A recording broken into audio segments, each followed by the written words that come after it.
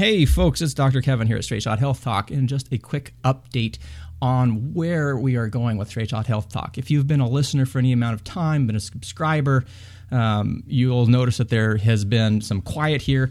Now, if you go back through the history of Straight Shot Health Talk, this is not abnormal.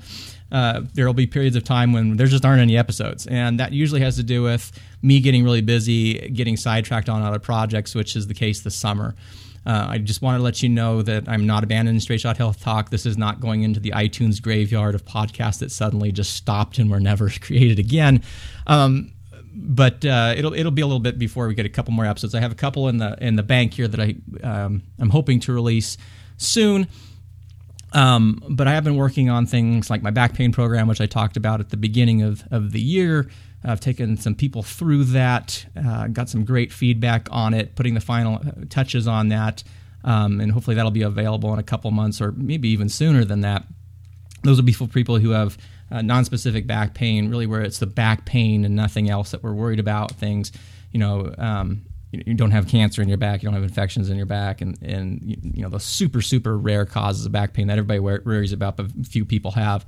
And this will be a non-drug, non-injection, non-surgical approach, really kind of going to get the roots, describe what pain is, what works for back pain, what doesn't work for back pain, and give you some options there to kind of help you help yourself.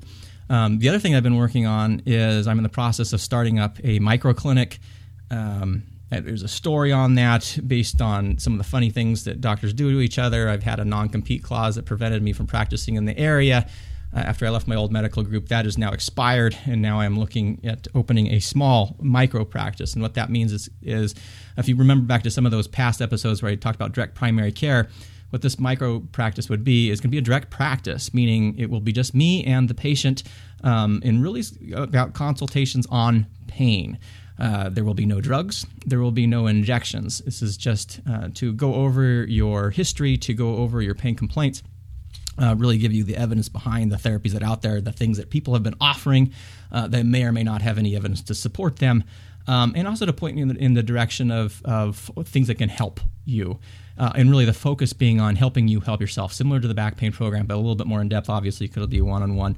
And that will be a direct care clinic, which will not accept insurance, will not be in the Medicare system, et cetera. And that will be in the Corvallis, Oregon area. So if you're in the Corvallis, Albany kind of area, you can looking at as that develops.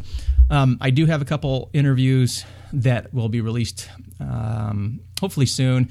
One was with Dr. Pamela Weibel, who is a physician who's really taken charge over her practice in a fantastic way as a primary care physician, and also has some real strong, what we call, I can't say it's opinion, but really has strongly pursued a topic that no one talks about that much, and that is physician suicide. Physicians are one of the riskiest professions for suicide. I think it's quoted as over 400 physicians a year kill themselves or die in mysterious ways.